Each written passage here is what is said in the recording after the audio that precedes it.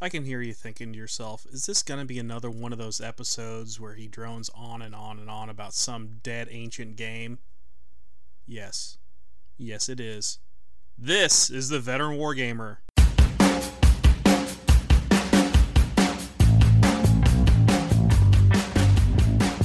This is the Veteran Wargamer. I am your host, Jay Arnold. In this episode 22, I speak with Chris Lopez and Tom Grove about the Bring Out Your Lead Old Hammer event. As always, the Veteran Wargamer is brought to you by King's Hobbies and Games. King's Hobbies and Games is your premier provider of premium painting and modeling products for the discerning gamer. You know, I could go on, and I have gone on and on about the products that Tim offers at kingshobbiesandgames.com, and I really haven't touched much on the 3D printed products he has, but if you want to talk about cutting edge of current military technology, Tim has it. I mean, within the last couple months, there have been some photos and videos coming out of not just Russia, but also Syria, of some vehicles that the Russian security forces and Russian special forces are using in both those countries. And guess what?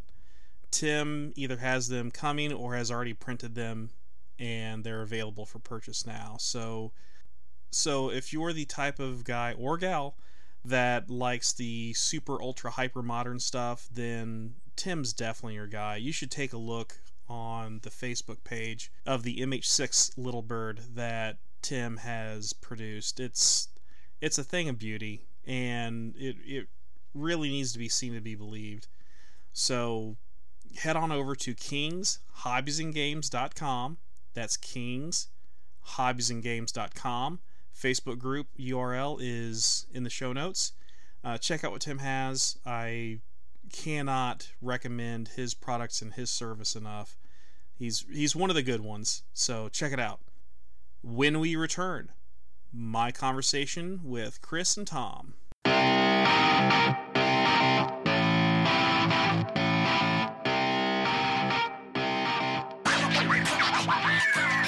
And we are back. I am joined by Chris Lopez and Tom Grove, who recently went to the Bring Out Your Lead Old Hammer event in the UK. Guys, how you doing? Doing good. Pretty good. Thanks for having us here. Oh, you're very welcome. I'm glad to have you guys on the show because we get to talk about one of my favorite topics, and that's Old Hammer. For new listeners, if you haven't listened to the episode I recorded with Andrew Dyer, that's episode 3, we talked at length about Old Hammer and what it is, and we might cover some of that same ground here because we've got different guests, but I really recommend you go and listen to that episode that I recorded with Andrew. I actually listened to it recently myself since I'm gearing up for an Old Hammer event with Tom, and here in the next couple weeks. But in the meantime, Chris, Tom, I'm going to ask the question that I ask all of my guests the first time they're on, and that is, what makes you a veteran wargamer? Well, for me, I've been around wargaming pretty much my whole life, so I guess I'm probably a 30-year veteran of wargaming. My dad got me into it as a kid. He played a lot of 15mm Napoleonic and Civil War. So I've been around it pretty much through him. He started letting me paint when I was a kid and stuff like that. And then Old Hammer-wise, when I was in 6th grade, I saw White Dwarf 150.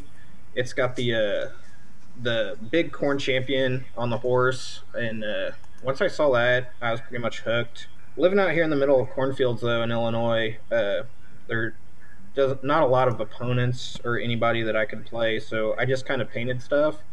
And then I stumbled on some blogs here, 4 or 5 years ago, talking about Old Hammer and playing stuff from the 80s and stuff like that.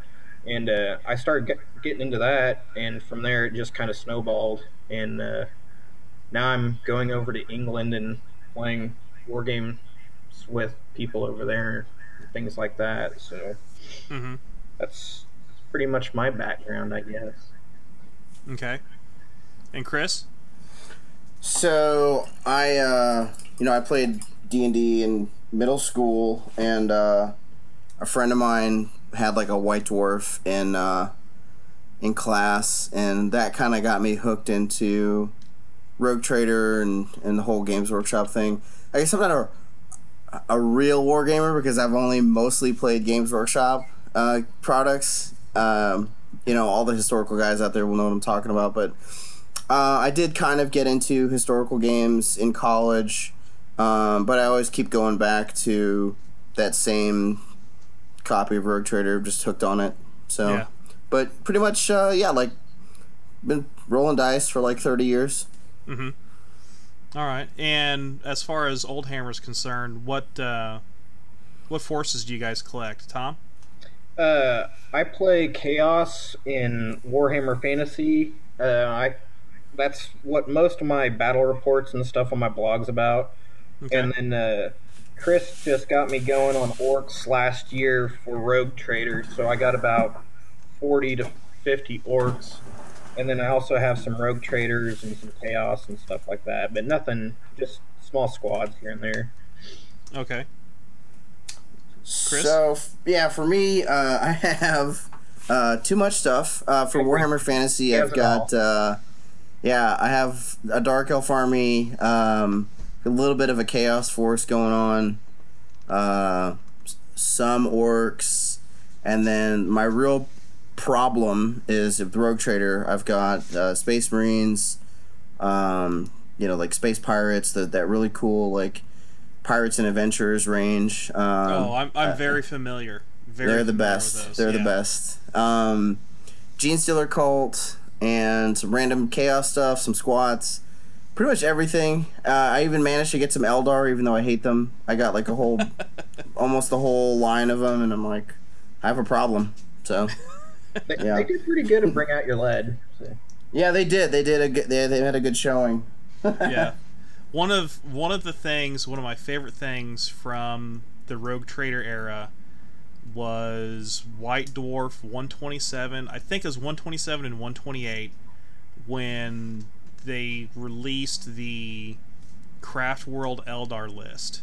Mm-hmm. And the sketches and design work that Jess Goodwin did on the Eldar Guardians and the Aspect Warriors was just phenomenal. And it really, I could and I will, okay, I'll go ahead and say it. That is the pinnacle of Warhammer 40,000 design to my mind.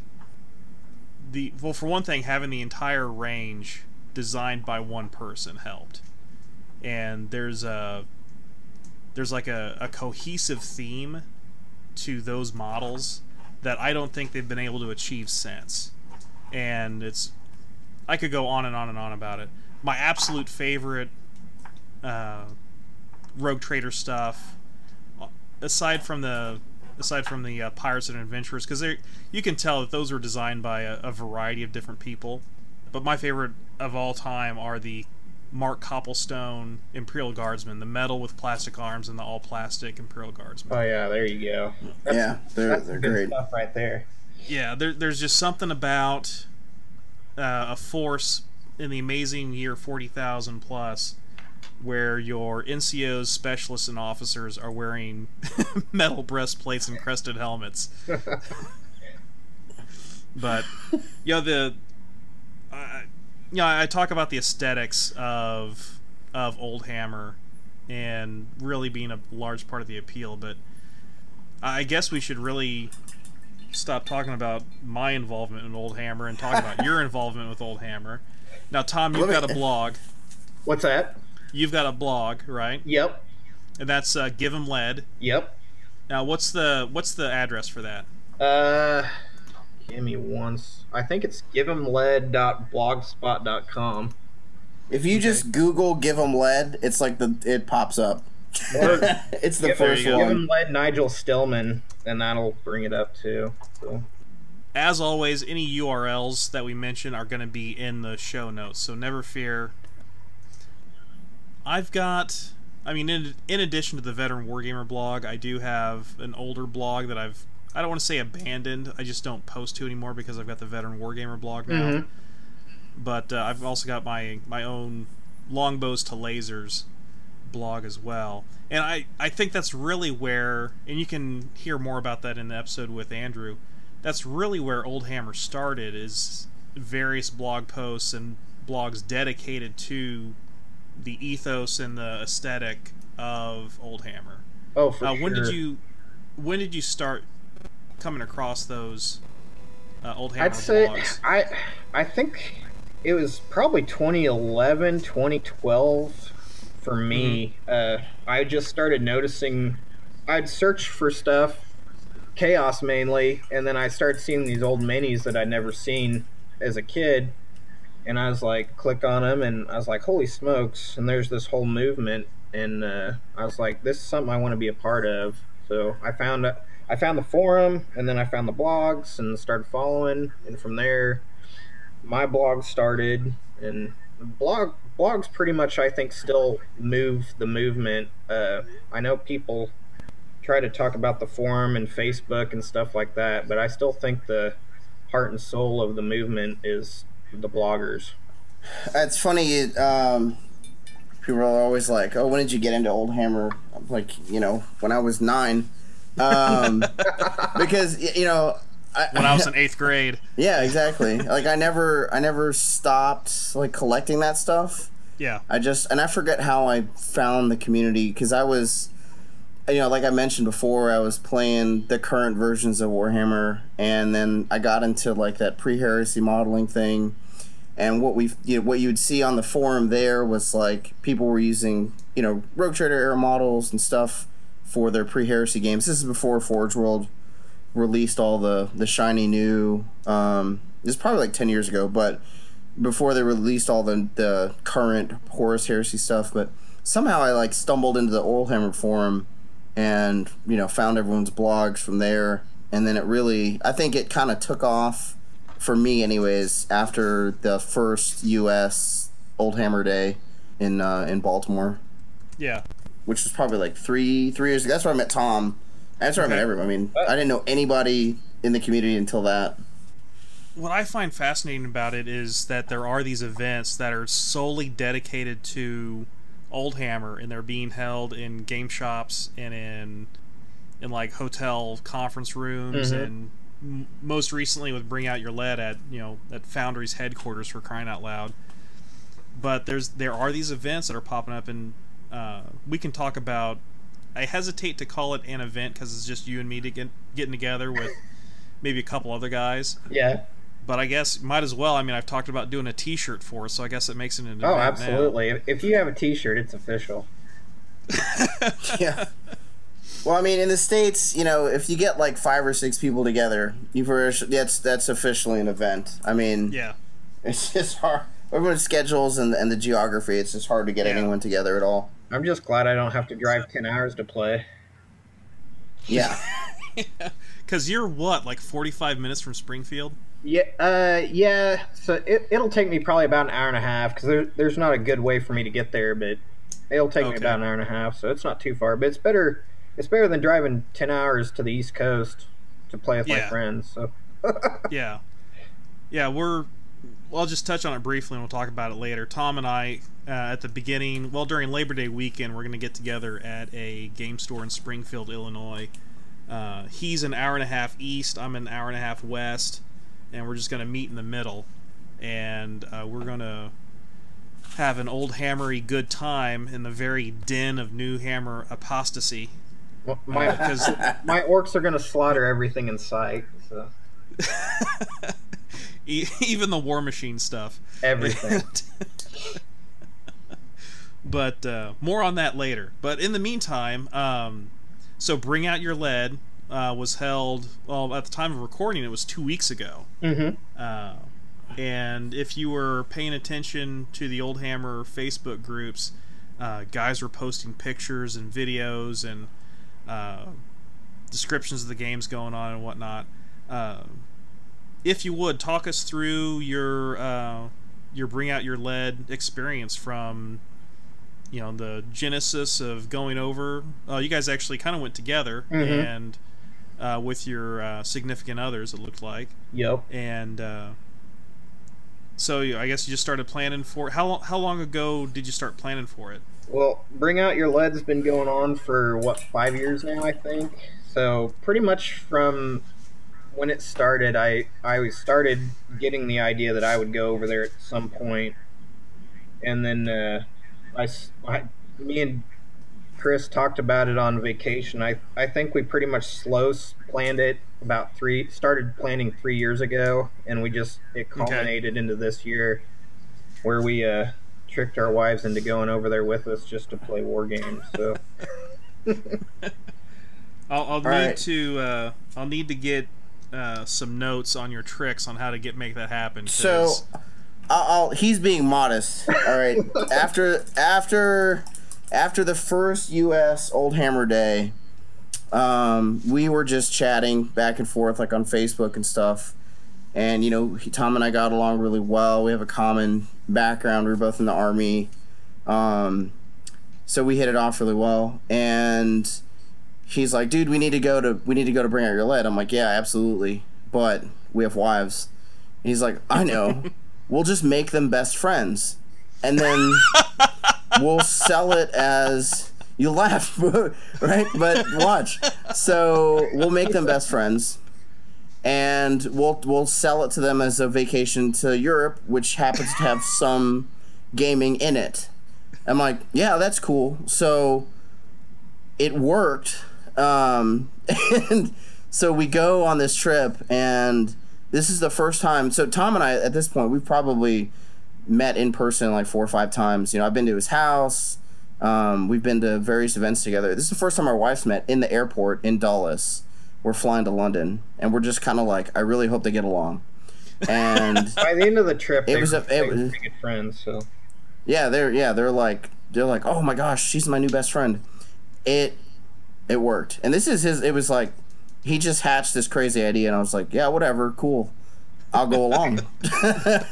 But yeah, it worked. So kudos to Tom. I've got a little bit of an advantage here because my brother, who's been on the show before numerous times, his wife and my wife get along really well, and we've traveled together on vacations before. So this might be an angle I can take. there you go. It makes things so much easier. Yeah. So just need to make sure that they understand that we won't necessarily talk about either Bring Out Your Lead or Salute or Joy of Six or some other show going on in the UK at the time. Oh, wow, what a coincidence. There's this extremely well-known and famous, no way I could have missed it, gaming convention going on while we're in Britain. There you How go. weird. There you go. We should check it out. What do you think, Chris? So, I think, I'll have to file that away and make sure my wife never hears this episode. Well, anyhow, there's plenty of stuff to do in Newark and Nottingham for the significant others, so they definitely kept themselves busy for the weekend. Yeah. Well, it helps that my wife and sister-in-law both enjoy similar hobbies, so that'll help. But anyway, now you're planning for Bring Out Your Lead. Did that include planning for any games? Did you run any games, or was it pickup, or were you just planning on playing whatever was there? They kind of have a schedule, so you basically like get on the website and you say what table you're going to be playing on, and we planned on meeting up with a couple more bloggers while we were over there, and they had organized a couple games. We played an Eternal Champions game on Saturday morning, and then Sunday morning was a basically drop what you got Rogue Trader game. And those were both run by the same guy, Whiskey Priest, which is I think it's the Lead Pile blogspot. And then me and Garth James, or Weasel from Warhammer for Adults, we played a 3rd edition game Sunday afternoon. But other than that, that's all I got to do. I was visiting with people more all weekend. I didn't game near as much as I thought I was going to. But Right. Those 3 games were great. I can't complain about them at all. All right, Chris? Yeah, I mean, the only chatting with some of the bloggers that are over there in the UK and Europe, we had planned on playing in that Eternal Champion game, and by planning, I mean I brought 2 figures, and I had no idea what we were gonna do. So, I mean, that's what it's, you should expect it by now, but everyone kind of has the same mentality. It's very casual, just kind of this. We're kind of gonna do this, and everyone just has a good time. It's like-minded people, and that Rogue Trader game he mentioned, by the way, that was not planned.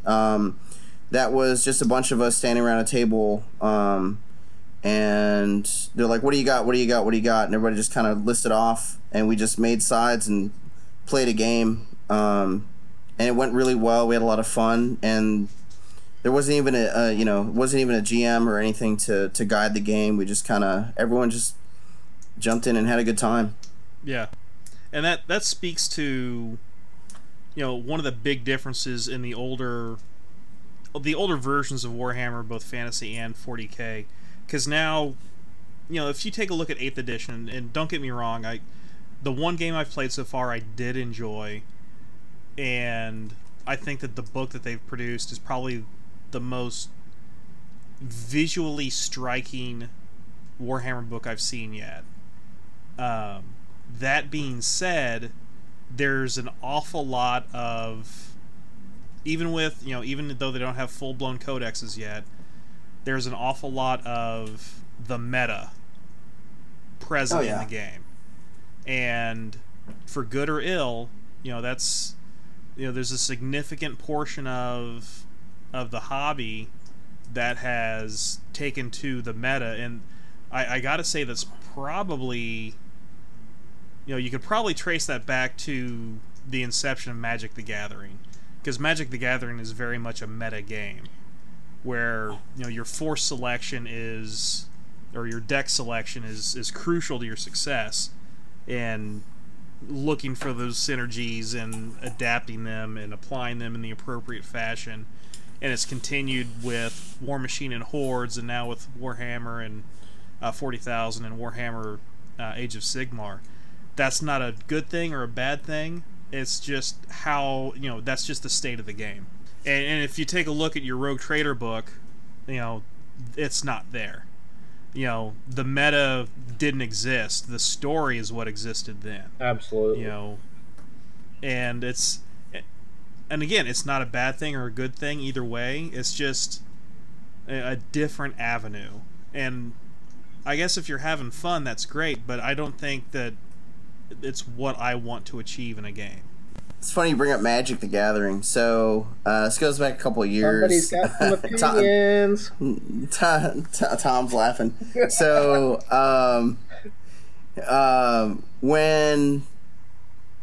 kind of a social media instigator. A few years ago, I was bored at Thanksgiving, and I'm like, well, I'll go on this Facebook page and I'll make a poll. And I was like, all right, fantasy wargaming was better before Magic the Gathering came out, yes or no? Ooh. And then it started this huge fight. But then I just looked at all the people that said, yes, it was better before. I'm like, these are the people I want to game with right here. So the rest of these guys, they could go make their army lists over there. These guys just want to have a story and roll dice and have fun. And it was good. It was a good time, and it was a good time watching the drama unfold. Yeah, you pretty much blew up the Oldhammer Facebook page for Thanksgiving weekend. So yeah, single-handedly. You're welcome. Well, there's nothing wrong with playing in a competitive fashion if that's what you like. Right? Yeah. I'm not trying to knock it. I'm not trying to knock what those guys do. Oh, no. Yeah, I just. It's just. Yeah. I definitely like. It's different. I like playing in my corner, having my fun with story games and stuff. Yeah, I mean, there's nothing wrong with that. I don't have a problem with that. It's just not what I want to do. Yeah, it's a different mindset for sure, and it clashes a lot. There's constant Facebook fights about it. So. Yeah. Well, anyway, we're diverging somewhat from. Well, not really. I mean, it's like this is 90% of Oldhammer. Like playing the same games, so there we go. Yeah. Well, it's the crux. It is the crux of the matter. It's do you want to play, do you have a problem with someone bringing everything to the table and maybe, we could go on and on and on about points lists. If you look at them as a rough guide to figure out generally roughly equivalent forces, great. If you think that, if I have 1,000 points of something and you have 1,000 points of something, we each have an equal chance of winning the game, not a chance in hell. That's not the case at all. Not Warhammer related at all, but I remember a game that I played with a friend of mine of Dirtside, the game from Ground Zero Games, using 6mm sci-fi forces. Well, I spent a lot of time crafting a force and getting the points right and this, that, and the other. And then my opponent brought a force of nothing but vertical takeoff and landing craft, helicopters and that sort of thing. Well, I had taken absolutely no air defense weapons. None. Doesn't make for a fun afternoon, it sounds like.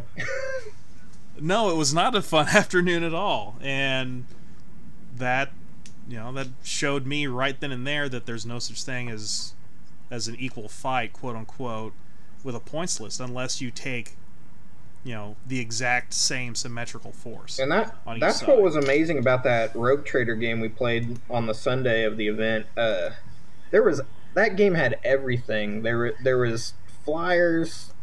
The flyer got taken out on the first turn by a luck shot from a missile launcher. We had an orc walker that was just going around stomping things.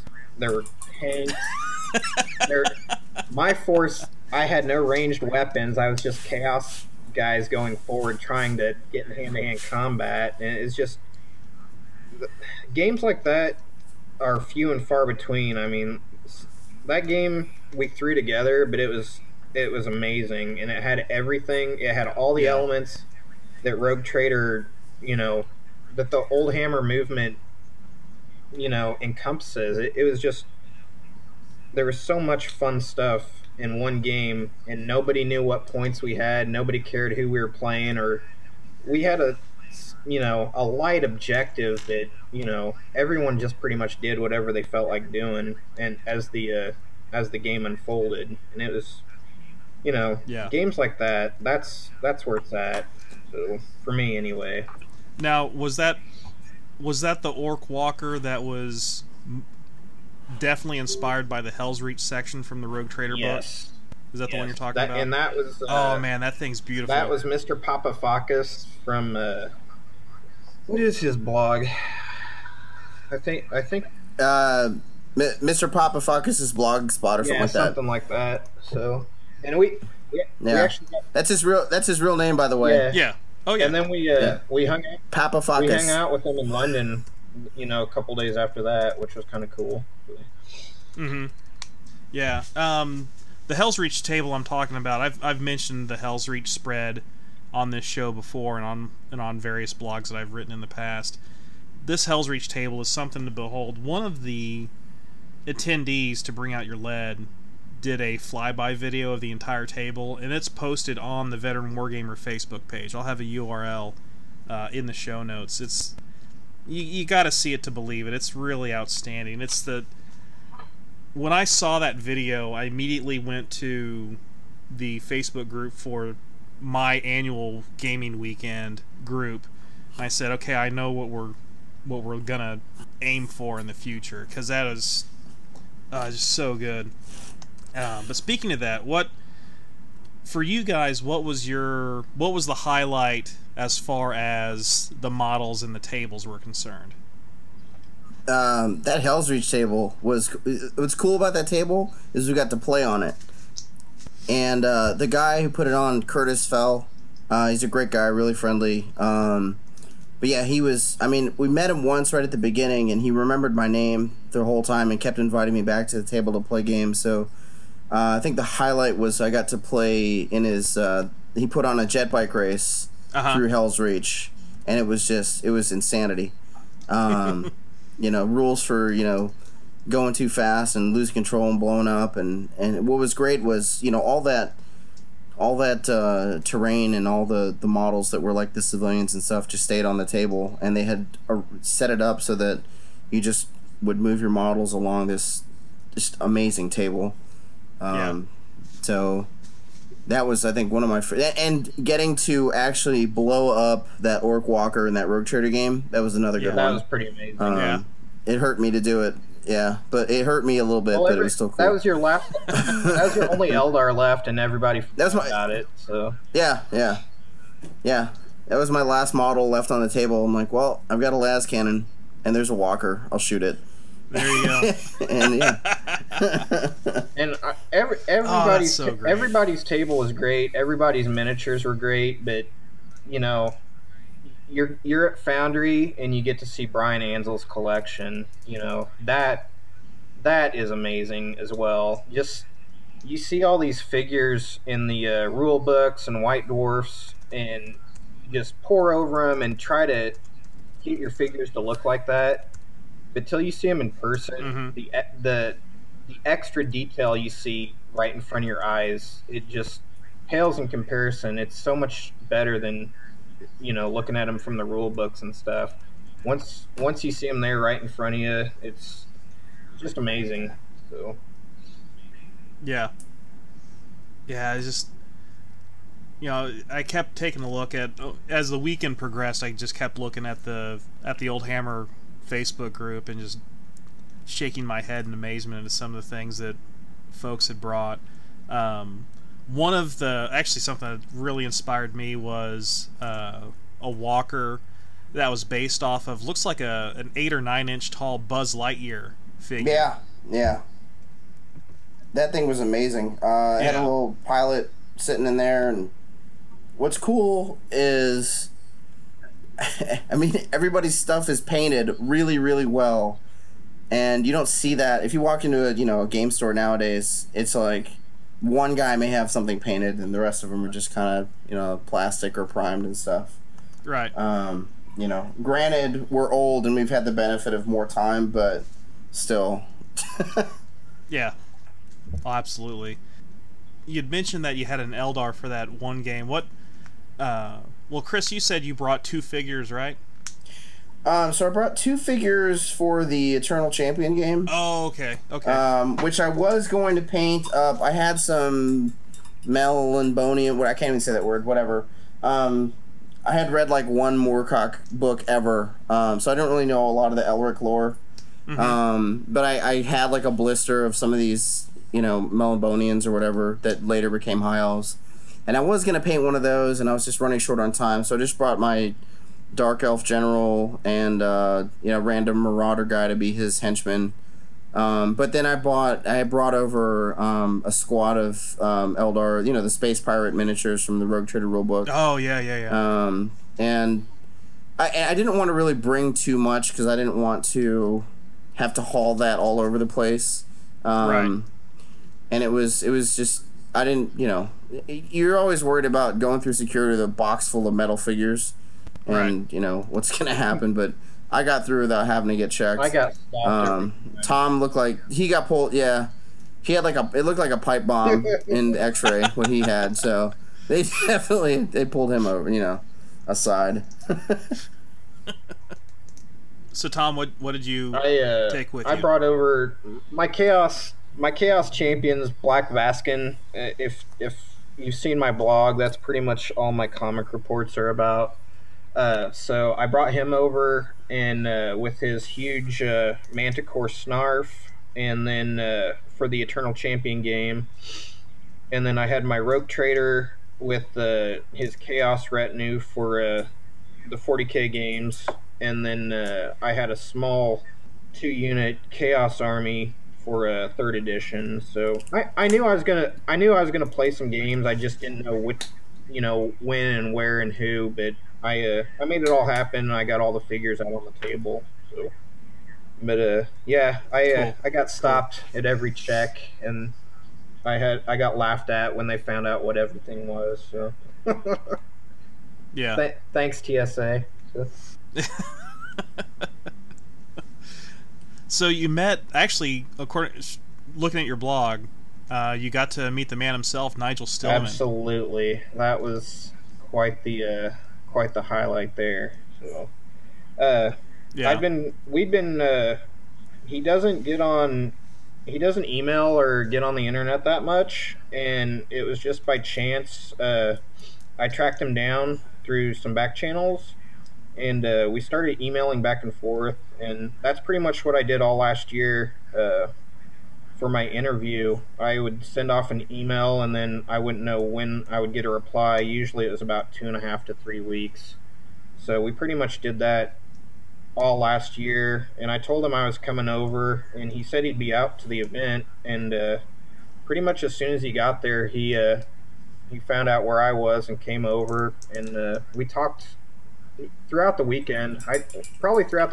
I'm guessing we talked 2 or 3 hours worth, and it was pretty sweet. We just talked. There wasn't ever a dead spot in the conversation. We talked about archaeology and Mm-hmm. the early days of Games Workshop, and he brought out his Brentonian army and his his post-apoc Mad Max type army, which he Yeah. self-sculpted and scratch built. It was pretty cool. We Yeah. kind of my hero in Oldhammer, and then we finally meet up and get to leave the weekend. I think we parted as friends. He Mm-hmm. he made a point to say goodbye and everything, and said he'd be emailing me back and forth when he gets a chance. So it's pretty cool. So, Cool. That was really cool to watch, by the way. I mean, I think there was like a genuine rapport there, which was just neat to see. It was hilarious just watching. Right. So he has like this. Nigel Stillman had this like Bronze Age helmet. Mm-hmm. Because he used to do, when he was. Tom knows more than I do, but he was a reenactor because he's a historian. And he shows up on the second day, and he's got this. He like had this helmet on, and he just makes a beeline for Tom to show him this thing. And it was a great moment. I was like, wow, this is cool, just to stand here and watch. So I think that's one of those cool things about Boyle is that we don't have access to those people here in the States, so just to see all those guys that are like behind everything Right. was cool. I had a little fanboy moment when Rick Priestley showed up and I got him to sign my Rogue Trader book. Yeah. that was pretty fun to watch. And I just that was pretty. Yeah, I was You like, felt a little hi. bit. I turned into a. Oh yeah, I looked like a complete idiot. I didn't even know what to say to him. I was like, hi. Yeah. I'm hip. Yeah. Yeah, just sounds like just great moment after great moment after great moment. Oh, absolutely. Yeah. So The whole trip, whenever people go on vacation, someone always comes back with some kind of horror story. And I think, everything went really smoothly. And I think the best part of that whole, the Boyle portion of the trip was getting to meet everyone in the community finally. Uh-huh. So those guys that you're always on their blogs and stuff. I mean, obviously we chat with some of them, but some of them we just know. So there's a pub in Newark, which is where everyone kind of stays when they go to Boyle.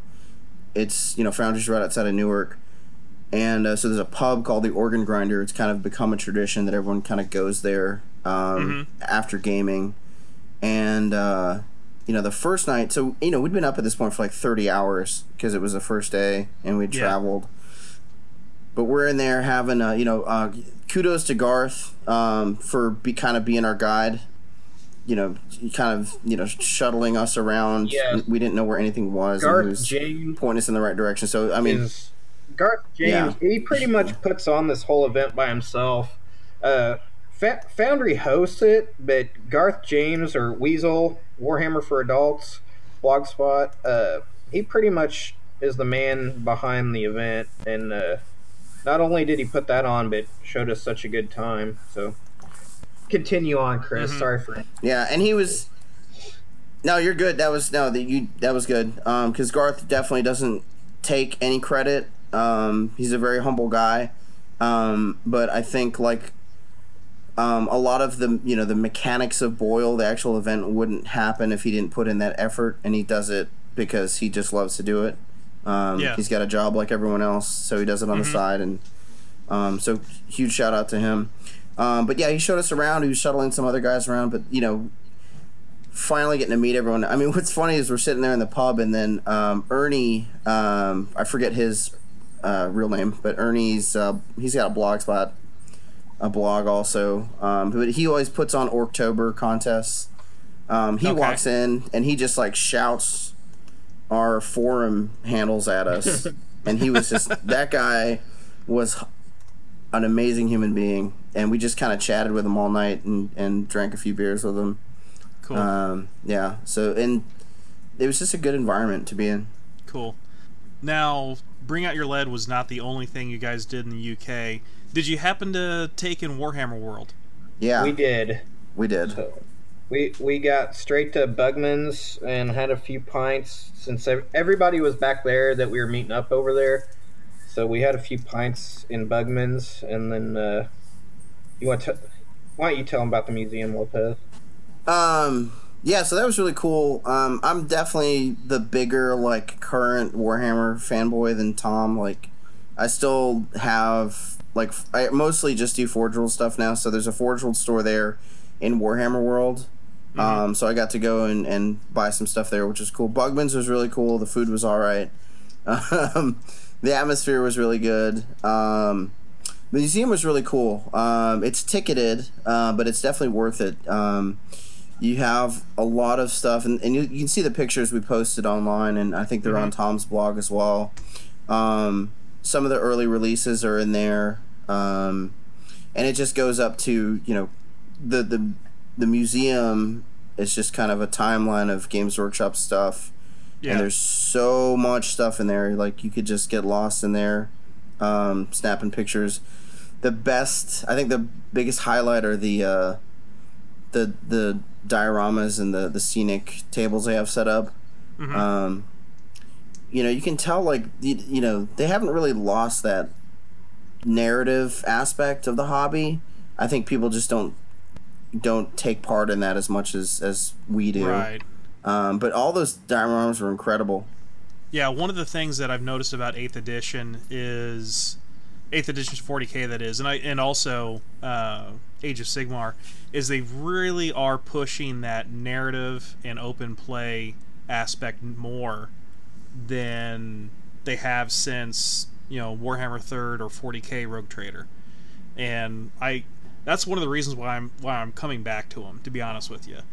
It seems like there was definitely a concerted effort to get the old hands, the old timers, to take notice. And for me, what made me first take notice was Genestealer cults coming back. That caught my attention. And then when they said what they're going to do with the Armageddon, Shadow War, that made me take notice again. And then when they said, yeah, we're doing narrative and open play with 8th edition, that got my attention and turned it into interest at that point. So I'm glad they haven't lost that. I'm glad that they are putting that out in front of folks, and I'm hoping to see some more of that even with the 8th edition stuff. I'm not a huge fan of the current aesthetic, but that's not going to stop me from playing 8th edition games with my Rogue Trader and 2nd edition forces, for 40K. Now, I just got to mention real briefly that tinkling you hear in the back. Either Chris has been painting this entire time, or he's mixing martinis. I'm not sure which. Both. But yeah, I'm addicted to paint, so that's cool. Yeah. I'm I'm painting the Bring Out Your Lead figure. Olivia. Yeah, which is really, it's based on the artwork in the Rogue Trader rulebook, and it's fun to paint. Yeah. So if you're not familiar, well, if you haven't seen the figure yet, but you are familiar with Rogue Trader, there is a full page panel of a female Imperial Army soldier with a bolt pistol in one hand and a severed head in the other. And that's what this figure's based off of. And The sculpt is actually absolutely gorgeous, and some guys have posted some painted examples already, and it's just a tremendous figure. Really, really cool. But back to your adventures in the UK, you guys also went to the legendary London game shop, the Orc's Nest, I saw. Yes. Yeah. Lopez dragged me along. So.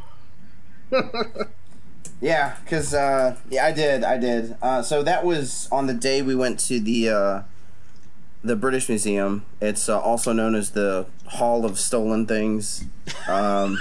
If you're ever in London, you should go, and it's literally everything they've stolen from everything when they were an empire. If you want to see what ancient Egypt and ancient Greece look like, you can see it in the middle of London. So. Yeah, it's really cool, but after about 2 hours, there's only so many walls and clay pots you can look at before you want to get out of there. But it is really cool. They have a lot of walls in there. So walking distance from there was Tom mentioned we hung out with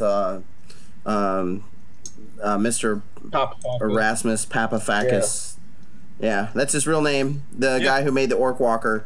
He was he's from he lives in Thailand. He's an Aussie, but he was there for Boyle. That guy, check it out. That guy's a mad scientist. You're not Old Hammer. Yeah, but he mentioned there's a really old paint shop right around the block, and I was like, well, Orc's Nest is right around there too. So we checked out that the paint shop's called L. Cornelison and Sons, and they used to make their own pigments, and it was just kind of a really cool shop. Our wives had a good time in there because it just kind of looked like one of those shops from Harry Potter. Yeah. And they're huge Harry Potter fans, and they were like, this is incredible. And then we went to Orc's Nest, which was everyone was telling us, like, it's really small. I'm like, I don't care. I just want to go to the Orc's Nest because I want to say I was there. And it is pretty small. It's just a shop. I got a T-shirt and a mug there, but that was cool it's kind of like a pilgrimage almost. Sure. So. Absolutely. So, did you guys get to see any more sites like the Imperial War Museum or Bovington Tank Museum or anything like that? Yep, we went to the Imperial War Museum, which was has an exceptional World War I display. Everything else is kind of not so much, but if you want to see some World War I displays, that's the place to go. And we got our wives drug us out to Stonehenge. We were fighting that one, but I'm glad we went out. It was actually pretty cool, and so that was a fun experience as well. And then what else did we do, Lopez? we saw everything. So we did a lot. Big Ben, Trafalgar Square. What's where everyone gets married? The Abbey. Oh, Westminster. Westminster Abbey. We saw the changing of the guard at Buckingham Palace.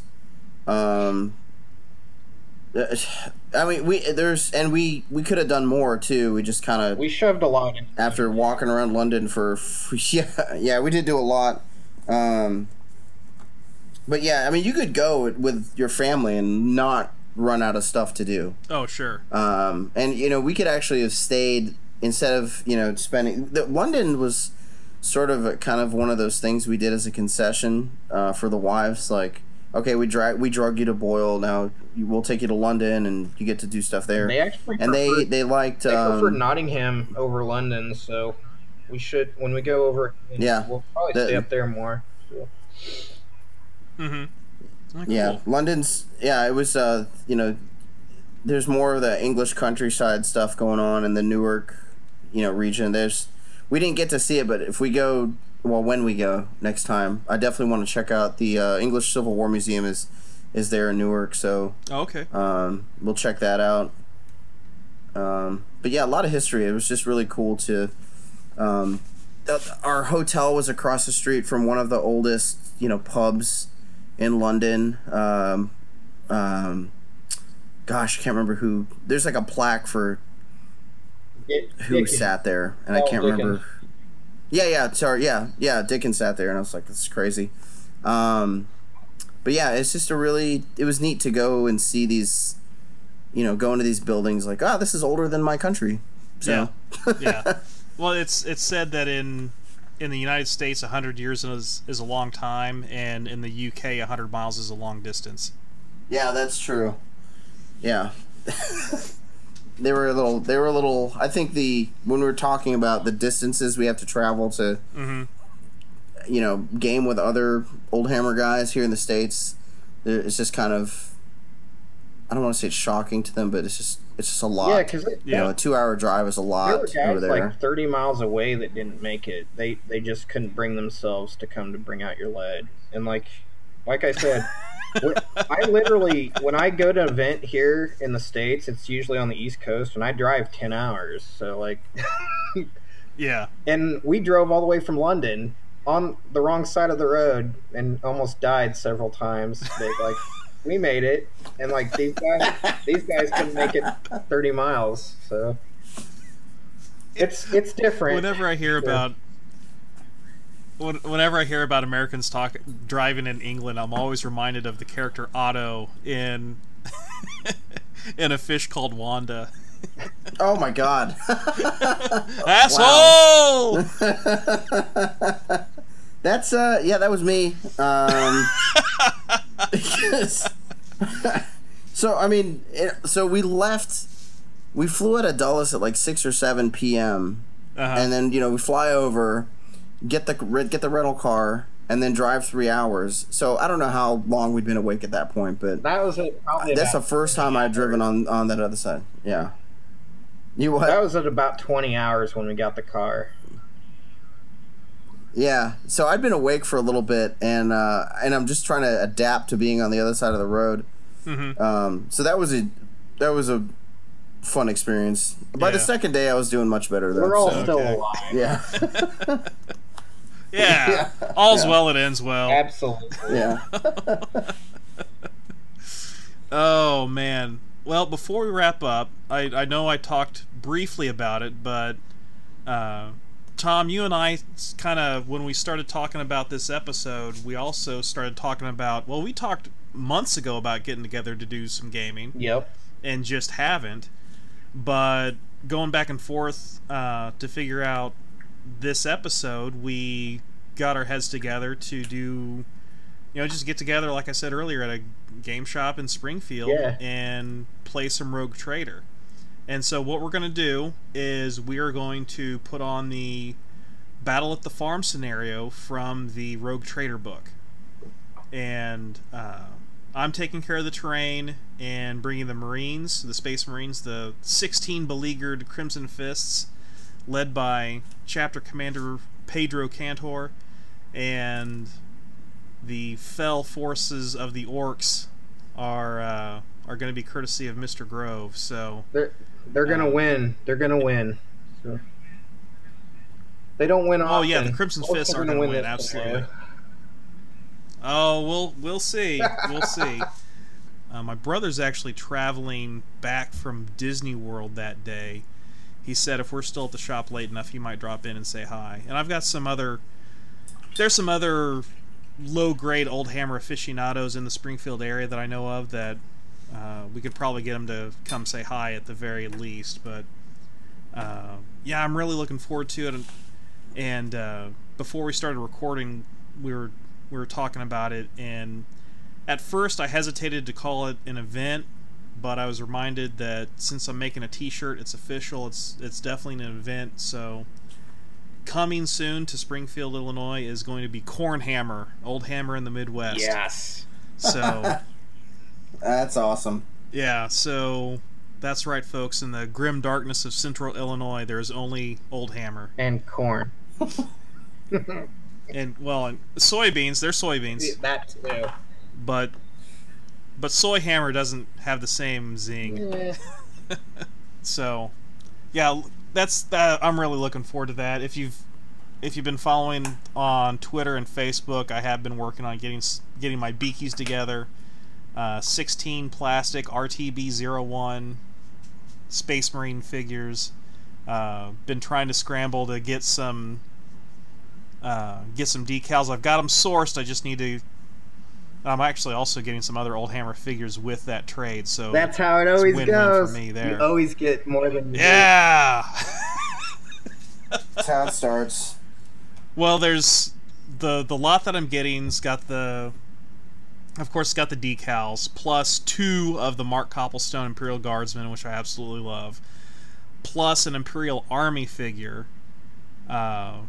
plus a Space Marine Scout Sniper, which I'll give it to my brother because he does the 3rd edition Space Marines, and then a Rattling Sniper, a 2nd edition Rattling Sniper. So he'll be a welcome addition to my 2nd edition Imperial Guard force. Nice.